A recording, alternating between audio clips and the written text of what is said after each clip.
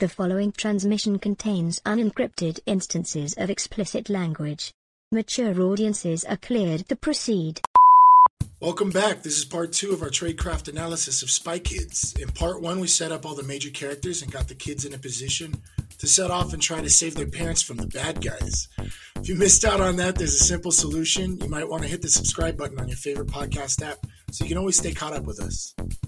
That said, if you want to jump in right here with us, that's fine. Just to recap, we're at the part of the film where the kids know what they need to do, they just haven't figured out how yet. But before they can even make their first move, sub-villain Terry Hatcher shows up to throw a wrench into the works. We'll resume at the safe house scene in this episode of Spies Like Us.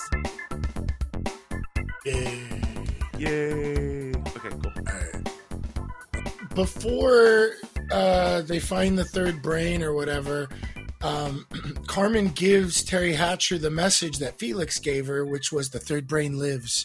And Terry Hatcher's really excited, and she takes off her OSS bracelet that she had showed earlier that she was official, OSS bracelet, and puts it on to Carmen and says, "Oh, thanks for that information. You've just joined the ranks of women spies."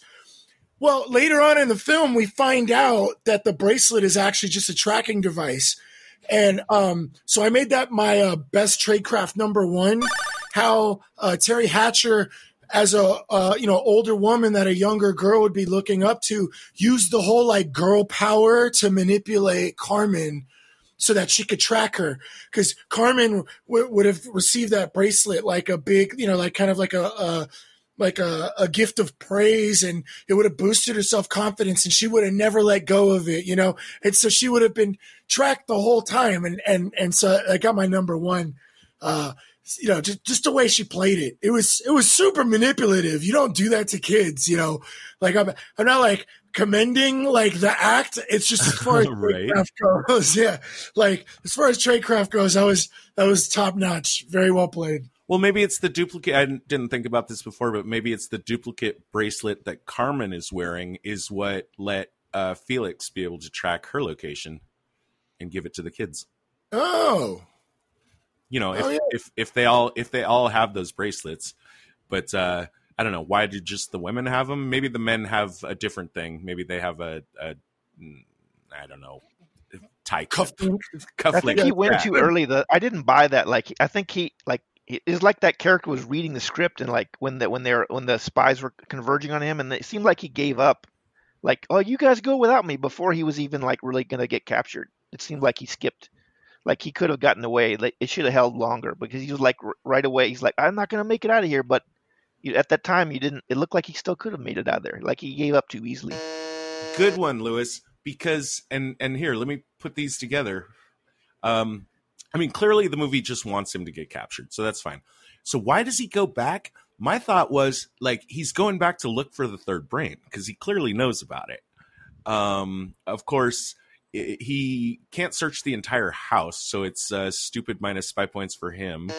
But also it's minus spy points, I would say, because if Gregorio trusts Felix enough to let him know about the safe house, to let him know about the third brain, and to have him be the guy that you call in to protect your kids if anything happens to us, you told him that the third brain was at the safe house, right? Right. All I know is when your cover is blown, you're supposed to do like a page in that Schwarzenegger movie with Vanessa Williams, where the spy. That's what I always think of. When your cover's blown, you do that text. You page him, and then he's going to save you.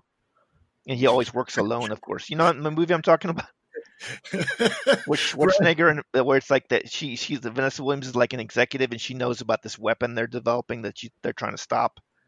And then she has to go into witness protection, but then what's his name? The other head guy is like corrupt, and so he's giving up the witness protection people to James Caan. This is like a movie from like way back. I forget. You've probably seen it though. No, not True Lies. This is just what it's some spy. It's like he plays like a guy that protects witness protection people. And Vanessa Williams is there, but the James Caan is the guy that keeps giving up the witness protection people, and eventually they figure that out. But I just remember there's a scene where they capture Schwarzenegger, and then he sends a page to Vanessa Williams really quick, like telling her like, okay, your cover's blown. And he tells her to show up in like a huge, wherever the nearest place that's a huge public. You say Arnold here, let's have Maura look it up. Maura, or you say Arnold Schwarzenegger? And Vanessa Williams. I don't think they have many movies together other than that one. So if you put them together. Yeah. Maura, movie with Arnold Schwarzenegger and Vanessa Williams. Arnold Schwarzenegger and Vanessa Williams star in the 1996 action film Eraser. Eraser, yeah. Because I just always remember that, like, they capture him. He's on a mission with James Caan, and then they figure out that they just decide to get rid of Arnold to get to Vanessa Williams, and they give him like a sleeping man. But then he wakes up and he busts out of like a plane, and they sends her a text telling her, go to a public place. So she goes to this huge zoo, and then there's a big scene where they're fighting at the end. But I just always remember when somebody blows your cover, you do a text and say like, go to a biggest public place you can find. Right. Okay. That makes sense. Yeah. So, Lewis, do you think is that a movie you think we should put on our list for the Spies Like Us podcast? Yeah, Erasure is good. It's good. Okay. We'll put it on the list. See if it turns up. Got James Caan. Okay. I want to give some plus spy points. I think this is one of my best so though you have the situation where like, we're basically retired, for like 9 years, we've got our kids or whatever, but we also know like something could happen to us. Like when you leave the life, you never necessarily leave it entirely. And so setting up this trusted agent and setting him up with all the information that he would need in order to come and protect your kids. He says, I was assigned to protect your family. So I like that in general, that they have someone that's still in the service that's also like kind of tasked, like if the Cortezes need help or protection or something, you're on the case. But the reason I give it my number one best tradecraft is the foresight involved in introducing this agent to the kids at very young ages as their uncle and having them grow up thinking of him as someone that is their uncle and someone that they can trust, so that if something does go down that, and he needs to come in and scoop him up or something, that it won't be just some random fucking agent that they've never met saying like, your parents sent me, blah, blah, blah. The kids are going to be like, what the fuck? Get away from us. I'm not getting in your van. Hey, but that's a good one. And that's another one of the mustache scenes too, when they're like, our parents aren't spies. And he goes, look, I'm not your uncle. And he rips the mustache off. Like that's going to prove that he's not their uncle and that their parents are spies. Just wanted to point out the mustache gag. Full disclosure. I'm not as tickled by the mustache stuff as you are. It's okay.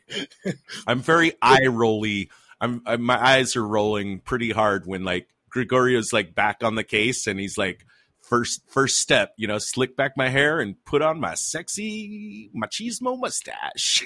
Yeah. What did they do? What were they supposedly doing for a living when they weren't spies anymore?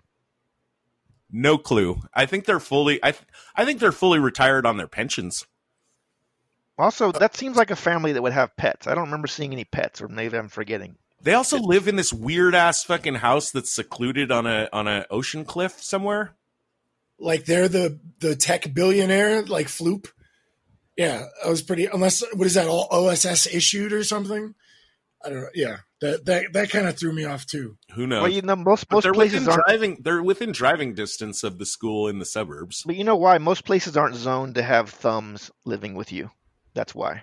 Right. It's hard to find a place that'll let you have those things. I don't think that giant boot-shaped fortress is up to code. Right. I don't want to live next to any thumbs. They'll wander off. They'll ruin your yard. They'll probably try to eat one of your animals. I'm not living next to thumbs. Right. They seem like just like They seem like They seem just like bad thumbs though. Even though I don't know how smart they were, they seem like bad people to me. I mean, they fly on jetpacks. They attack stuff. I don't know why you're not. I don't really understand why you're not trying to sell the thumbs to the Americans. I feel like as much as they make fun of the thumbs as being like kind of incompetent, they actually seem to be like, I would say, rating thumbs versus Fooglies versus Robot Kids. The thumbs are actually like some of the most effective. Yeah, even though the joke is right, is that like he's all thumbs, right? Like his inventions are all that. I think that. So that's, but actually, those are might be his most effective things he has. Yeah, the thumb robots. And they do their job, right? They intimidate. They basically do their job. Sure. Except there is one thing I wanted to point out, which was, I think, my number 3 worst tradecraft. The whole castle that Floop and Minion run have cameras everywhere, and they actually get a shot of like the security camera room where they have all the monitors. And, you know, you guys are talking about how, like, effective the thumbs are. They have one thumb watching, like, probably what looked like over 1,000 monitors. Minus 5 points. Yeah. That's going to be my number 3 worst tradecraft, because that's how Junie and Carmen sneak in. They don't get spotted by the camera because there's literally one guy looking at all of those cameras. Like, why there's that many cameras with one dude. Yeah. Yeah, one dude who, if he sees something suspicious, he's gonna run up to you and not be able to tell you what he saw? Right. What about a spin-off movie with the third brain, where the third brain is just sad because he has to watch all the cameras? That's what he does, and he longs for more. It's like a spin-off movie, right? Well, I think Robert Rodriguez has said he does want to make Spy Kids 5. So there's 4. I know there's 4 of them. Yeah, there's a lot of them. I think 5 was the number I saw.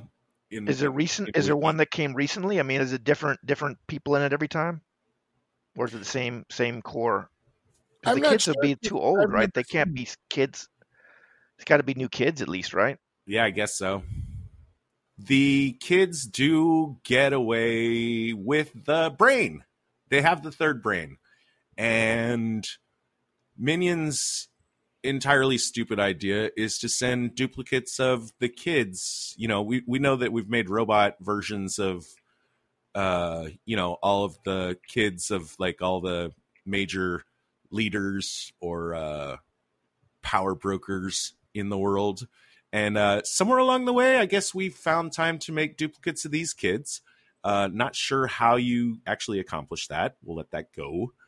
What annoys me about this, it's not the stupidest thing in the movie, but it annoys me because I think it's just done for the stupidest reason. Steve Buscemi is in Spy Kids too. That's worth seeing it, maybe just for Steve Buscemi. Oh yeah. Well, and they are in, the little kids are in it. They're like spies now. And I'm just looking at the Wikipedia, and the Carla Gugino and Antonio Banderas and the 2 kids are in it. And then there's other kids in it too. Well, for you guys listening, here's our official announcement of jumping to Spy Kids 2. It came out right away, 2002. They didn't waste any time. They pumped it out the next year, 2002. Oh wow! Yeah, just one after the other. Yeah, no, I think we're all Spy Kids out. I don't think. I'm never coming back to this franchise.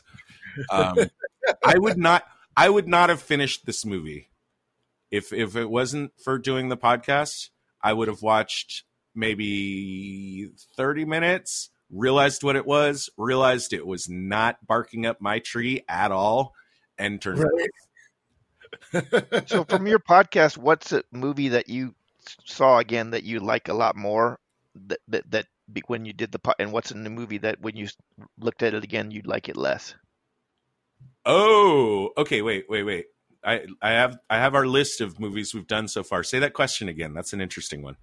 Like a movie that when you revisit it for your podcast, now you like it less. Like it was a movie you really like, and then when you look in more detail, you're like, nah, I don't like it as much. And then a movie like that you kind of overlooked it, but then upon further, when you did the podcast about, you're like, that's a really good movie. I just never appreciated it. I think Atomic Blonde slipped down for me about as much as it could from rewatching and analyzing, but that was just like basically from a Todd rating of 5 to a Todd rating of 4. So that's like more of a, isn't that like an action? More, I always think of that as more of an action than a spy. But I guess she is. But I mean, it's like the movie's more about her just kicking ass, right? Than it is about like spy stuff. Isn't it?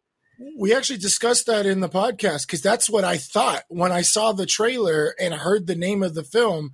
And people asked me, "Oh, are you going to go see Atomic Blonde?" I'm like, "Fuck no." And then they had to explain to me, wait, no, it's actually a spy film. So then when I went and watched it, I was like, oh yeah, it's a character, right? It's a isn't it a comic book character? Yeah, but it was sort of. Yeah. I read. So that's a good movie. You guys really like that then, huh? Well, that movie is just barking up my tree. That's a made for Todd movie. You're gonna put Charlie, like the movie is just super stylized. It's just got great performances. It's just got a great mood. It's got a great soundtrack. It's got great action. It's a lot of things that I really like in a movie, but it was pretty hard to like it as much after looking at just how bad the tradecraft was handled in it. I mean, there's just some huge glaring errors. And retroactively, I didn't get a chance to read the comic before we did the podcast, but I have read it since, and it's an entirely different story. Like, she's not blonde. She's just an unassuming, very quiet. I think one of the writers, like the comment he made, like she shoots her gun in the comic. She shoots her gun only 3 times in the comic, and out of those 3 shots, only one of them actually hit anybody. Wow. It's a much more cerebral, direct misdirection, lies within lies kind of thing, and it's just much more coherent. But you like it less upon further inspection. That's one that you like a little bit less when you looked at it more. I'll just say it was harder to love. It was a little bit harder to love. What about one movie that you liked more when you looked at it more, when you gave it a podcast? I didn't get to say mine. What? I didn't get to say mine. Oh, yeah, go ahead. Say what yours is, too, before you get to the ones that you liked more. I actually grew up watching Sneakers as a kid because it was like a family favorite, mainly because the cast is like a really great cast. You got Dan Aykroyd and Robert Redford, and there's just a bunch of people on the cast. But when I went back and watched it, it wasn't as exciting as I thought it was. So that one kind of slipped down a little bit. But I still really enjoy the film. And watching it now made me appreciate the tradecraft more than I would have realized as a kid. But yeah, going back and watching it, I think it lowered in how high regard I had for it. But it's still a great movie and definitely a must watch. As far as disappointments too, I think it's worth mentioning for both me and Dave that even though we weren't familiar with the movie before we did it for the podcast, but I think our biggest disappointment was From Russia with Love, which is just held up as this like uber classic. And I guess I get it, because in 1963, this like the birth of the genre, you really hadn't had or seen spy movies before, but just for us personally, and we never approach this as we're trying to be movie critics. We're never trying to, our ratings are our own personal ratings, because if you want a professional movie critics review, you can find those on the internet. So why would I bother trying to like, I'm just not even gonna pretend. But just for me personally, and for David as well, like From Russia with Love scored very low with us. Yeah, that's a Bond movie, right? It's the second. Yeah.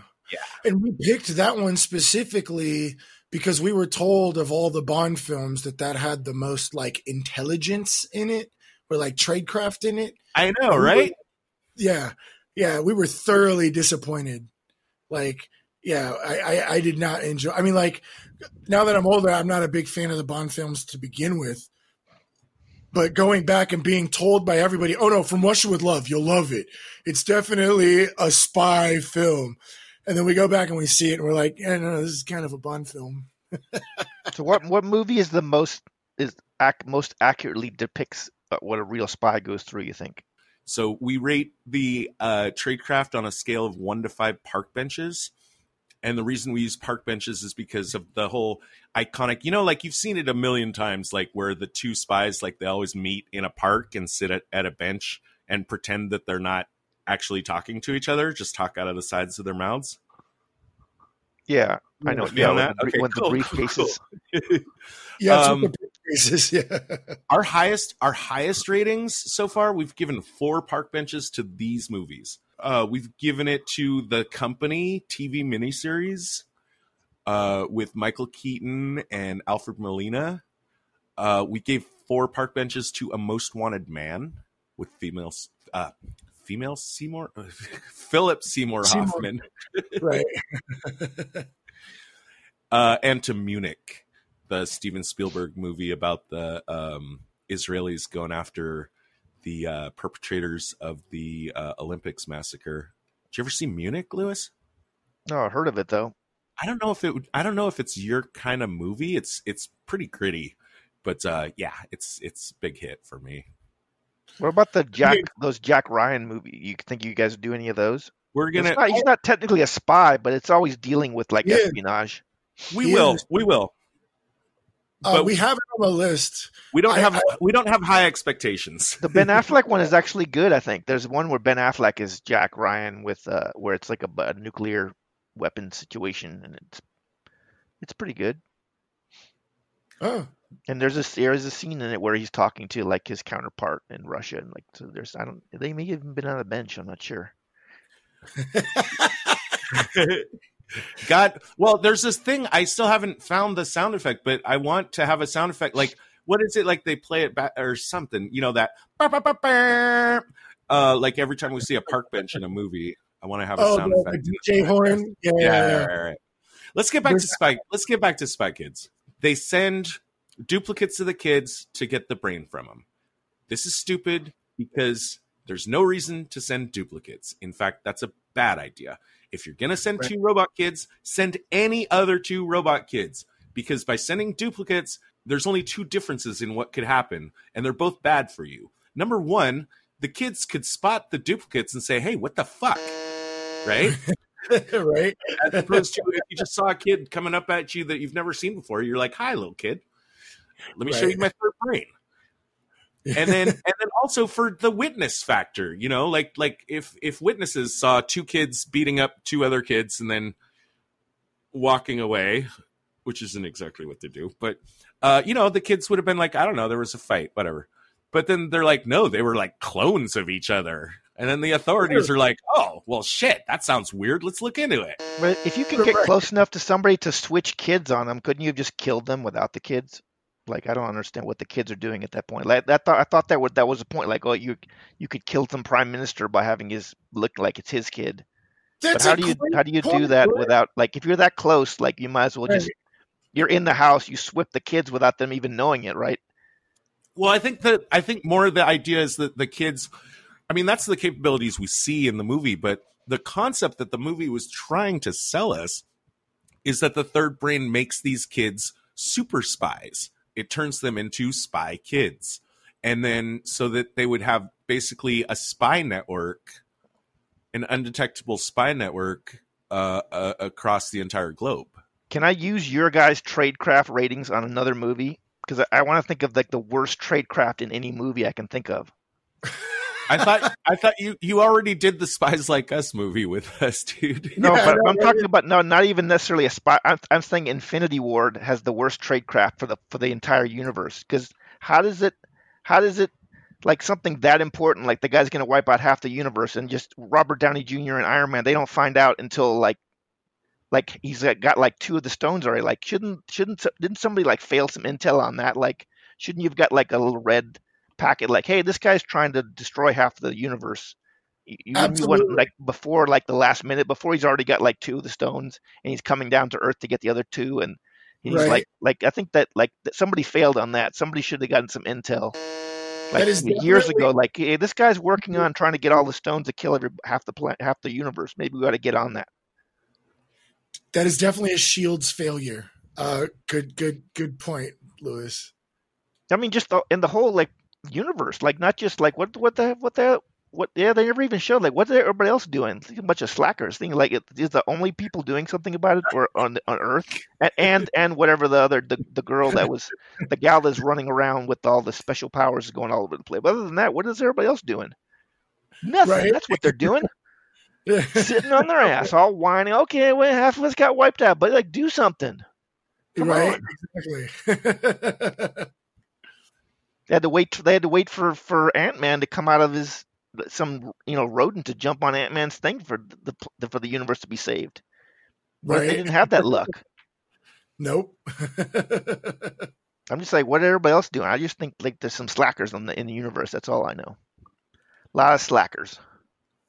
I'm really ready to get this thing over with. Dave, you got we share a best tradecraft. It was you're the one with the notes, I think. That's with Uncle Machete. Sure, let's just at least bring it up and let's get to debriefing. Also, a side note: Thanos would be a terrible spy because he doesn't lie. That's true. Right. Yeah. So the kids are they lost the third brain. They don't know what to do. But somehow they put together that all of these spy toys that their parents have are made by Machete Inc. or whatever. And then they see a wedding photo of their dad with this guy. And on the back, it says their dad and then Machete. So they go and find this guy's store and he's running a spy shop. And it just says Machete's Spy Shop with a giant machete for the sign. And he's got all these cool gadgets and they find out that he's his uncle. Just to give you a little context of what's going on. And so they tell him the whole story about how their parents got kidnapped. But of course, the bone to pick, or what is the grudge that he's been holding for his brother is too strong. And so he's not going to go help his brother. But what I put on here is I think Todd and I both agreed. I think this is your number 3, but my number 2 best tradecraft, that Carmen trying to get Uncle Machete, she's basically guilt tripping him the whole time. Like every step of the way, she's trying to flip Machete into just going to save their parents, and he still refuses. But she's really giving it to him, right? She's very persistent. I think the moment where it turns into actual good persuasion tradecraft to me is when they're going to sleep, and she's just like, I guess we'll just sit here and think about how our parents are being tortured. Yeah, right. Yeah. But she's like, you won't do it for your brother? No. What about for your niece and nephew? She's definitely putting on the charm. And so I thought it was good. But when they ask him how they could ever get to the castle, Machete takes them upstairs, opens up kind of like a mini hangar, and he's got this tiny, super fast jet. And he was like, this could take you to the castle. And she's like, oh, are you going to go? He's like, no, I'm not. And then he just puts the plane away. And when he goes to sleep, they obviously sneak out and take all his gadgets and take his plane, but he clearly didn't want them to go, and he didn't want to go, and he wasn't going to lend them this stuff. So why did he even tell it? It's kind of like when cartoons make fun of stuff, when they make stuff obvious, like here's the bad guy's hideout or something. So this made my number 2 worst tradecraft. Like, why even tell him about the plane if he clearly didn't want them to go or want him to go? So yeah, it was silly. All right, we're going to debriefing. Okay. I'm ready to put this thing behind me. I am definitely. It was the Infinity Ward made you know that it was time, that the episode was coming to an end when I started pulling Infinity Ward references. Right. Agents, please report for debriefing on this operation. The director will see you now. Well, what are some of your final impressions? Who, me? Yeah. Hey, okay. Without saying I hated it, I wouldn't have finished it. Like I would have watched it about 30 minutes. I would have said, this is not a movie for me. And having finished it though, I'm looking at it and I'm thinking about, clearly it's directed, I'm almost 50 years old, so this is not my movie. But was there an age, I wondered, seriously, where I would have liked this movie? And I don't really think the answer is yes. I was like already sold my soul to Star Wars at 8 years old. And from then on, I'm full on into like Time Bandits, Alien, just science fiction. Give me good science fiction. This is not good science fiction. And the kitty cute adventure thing, I looked and I was trying to think, well, what are the parallel movies that might have been around in the mid 70s, like when I was 5 years old, would I have liked this? Like maybe when I was 5, I might have kind of, you could have parked me in front of it and I probably would have dug it, but I also wouldn't have understood it. Right. This kids going on an adventure thing, I think it's a genre that,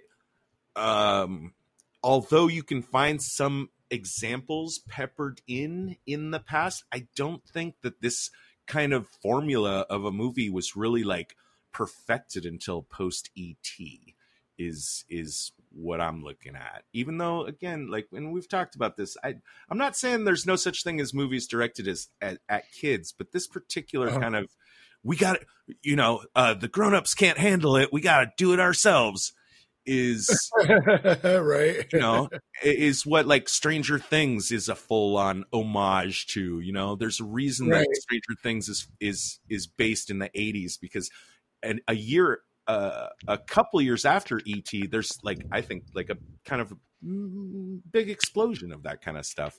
But I don't think it was really there for me when I was a kid, and so I don't know. I don't think I was ever in an age. If you're knee deep in a classic sci-fi by the age of 8, 9, and 10, I don't think you would have dug any of those movies, even if they were around. But what was going on? Here's the thing. What was going on in your life in actually 2001? What about the tradecraft of why did they forget to put the fun in the Shrek launch Xbox game? That's a mystery I'll never know.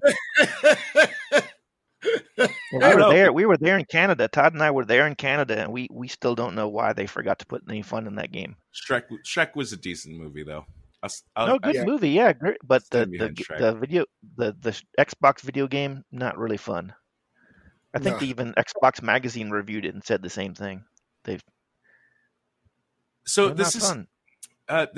is a tough one for me.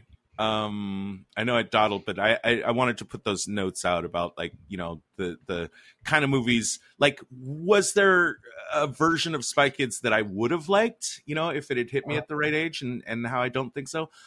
I think I've got to give this the 1. It's painful for me. The worst rating I've given on this podcast so far is for Spies Like Us at a 1.5. But and the tiny difference, and I agonized, and I thought, it's definitely not a 2 for me. So it's right between a 1 and a 1.5. But where I really come down to is I think that Spies Like Us is a movie I would have finished before I decided I hated it. Spy Kids is a movie I would have decided I hated it 30 minutes in. Yes, right. By turning it off, I would have missed a few cute little bits. I would have missed, I think the Junie actor is actually really adorable and pretty talented. Just some of his facial expressions and stuff are right. they get me. But yeah, I gotta give it the 1. Oh, I know, right? Right. Like I said, I really enjoyed it. It was fun, and for a kids movie, I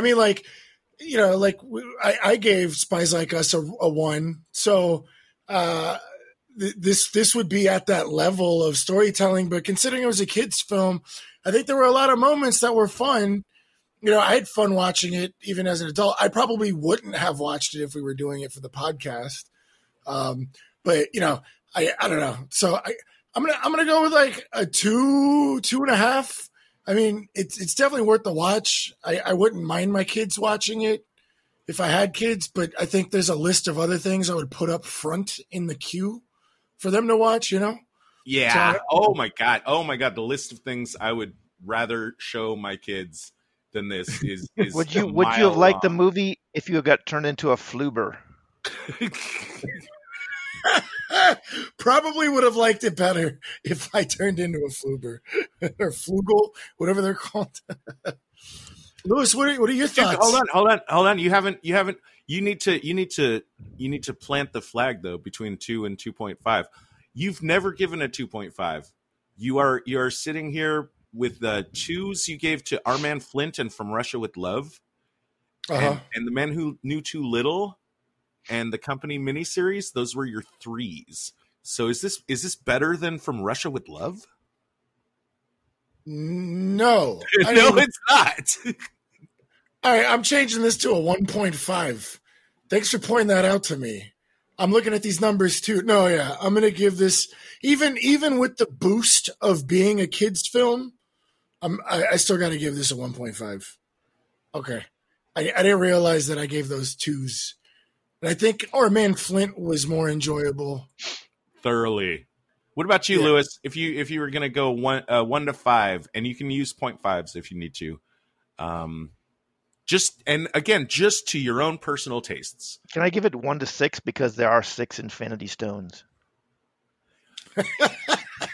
Since you're not an official member of the organization, we can't tell you what to do. I'm going to give it 2.5 Infinity Stones. Okay. 2.5 Infinity Stones. Awesome. My best tradecraft, really quick.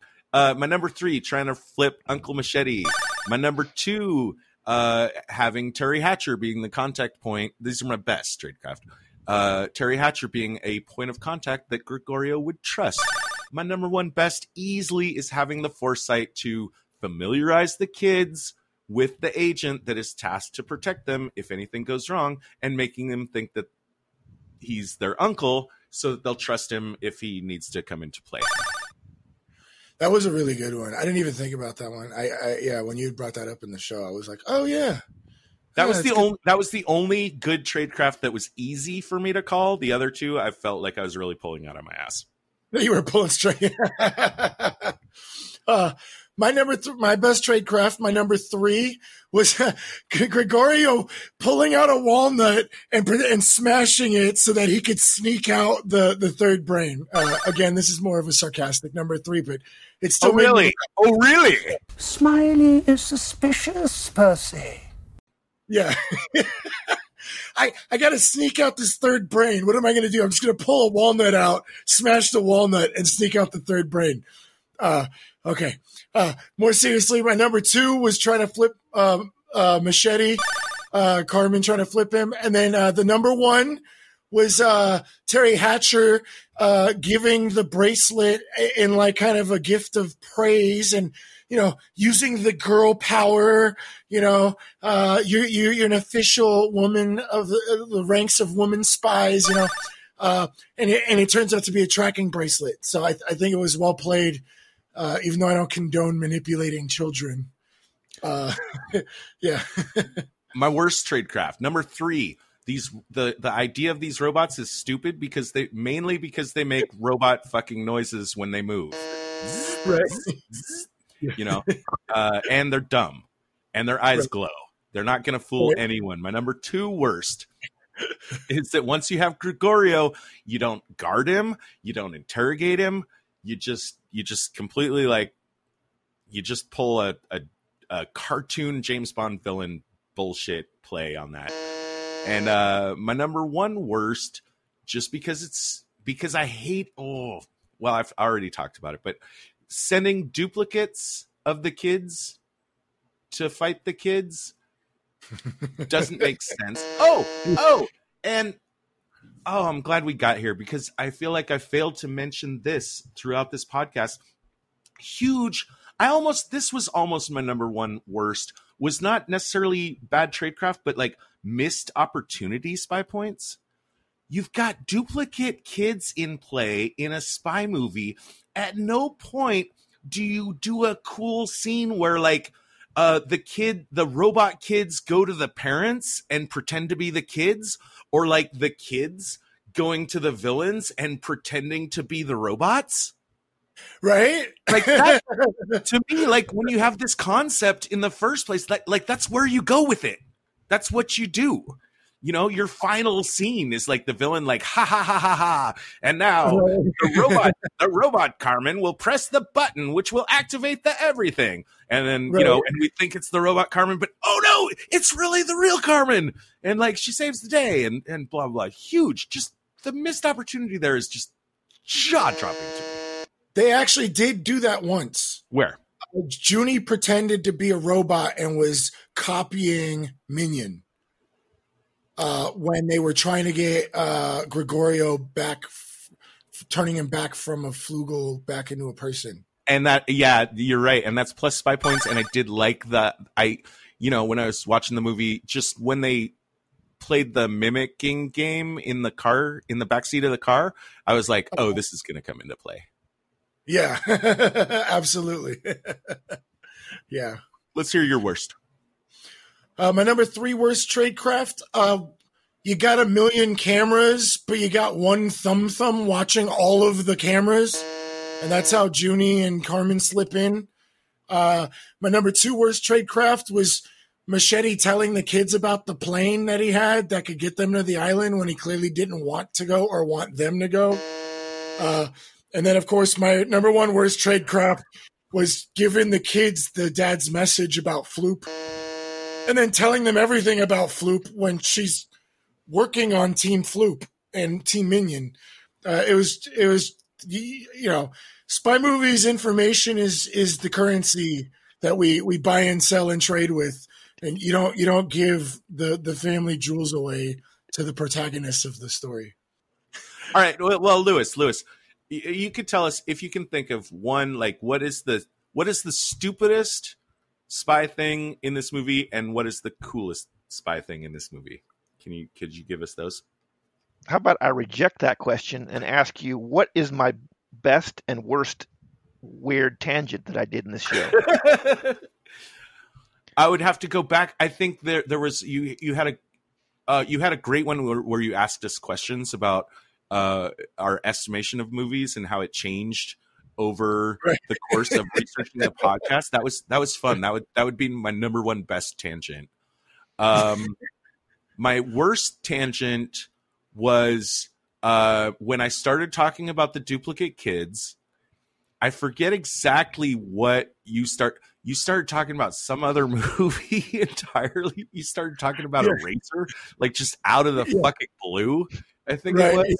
Yeah. Like, that sounds like something. That sounds like me. That sounds like demonstrating that you were not listening to me, paying attention to me whatsoever.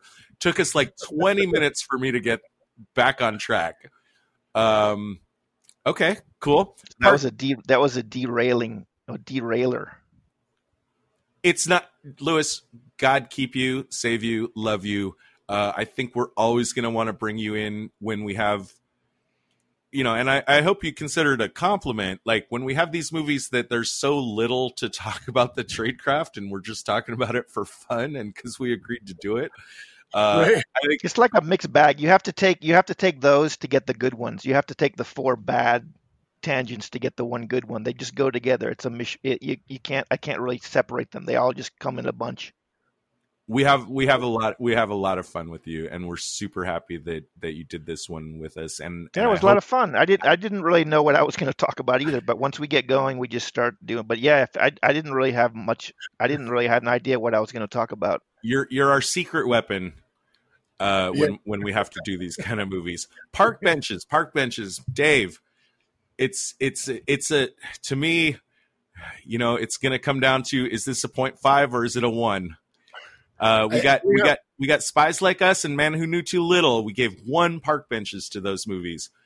Somehow you wrangled me down, and probably I'm not super butthurt about it, but it looks like you probably were the force that wrangled me down to a 0.5 on Our Man Flint. Yeah, right. I can we give it a 0.25? Nope, it's not allowed. Okay. I think we just got to park it along with Our Man Flint. Yeah, 0.5. 0.5 park benches. That means how good the tradecraft is. That's what the park benches are. Which means that's right. That's how accurate. That's how much you could learn about about being a spy from watching this movie. So you have had some 4s though. Yes. Yeah. In fact, you know what? The previous episode, Tinker Tailor Soldier Spy, that is our 4.5. That is the best rating that we've given. So, yeah. I just hope there's at least one person who listens to this and is like a little upset. Like, I didn't know I had to watch Infinity War to do this podcast.